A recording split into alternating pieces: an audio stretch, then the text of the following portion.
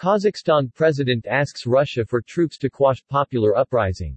Claiming that terrorists were overrunning strategic facilities across Kazakhstan, Tokayev claimed that Allied military help needed to quell actions of terrorist bands.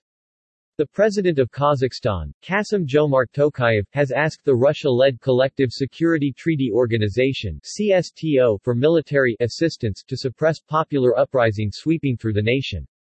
Claiming that terrorists were overrunning strategic facilities across the country, Tokayev claimed that Allied military help needed to quell actions of terrorist bands.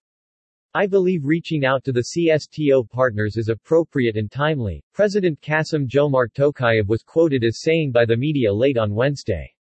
The Collective Security Treaty Organization (CSTO) is a Russia-led intergovernmental military alliance in Eurasia that consists of selected post-Soviet states. The treaty had its origins to the Soviet Armed Forces, which was gradually replaced by the United Armed Forces of the Commonwealth of Independent States. Kazakhstan protests began due to a rapid rise in liquefied gas prices, after the government removed price caps, and eventually grew into a countrywide anti-government uprising. So far, the unrest has led to the resignation of the country's cabinet and the government's pledge to reinstate fuel price limits for 6 months.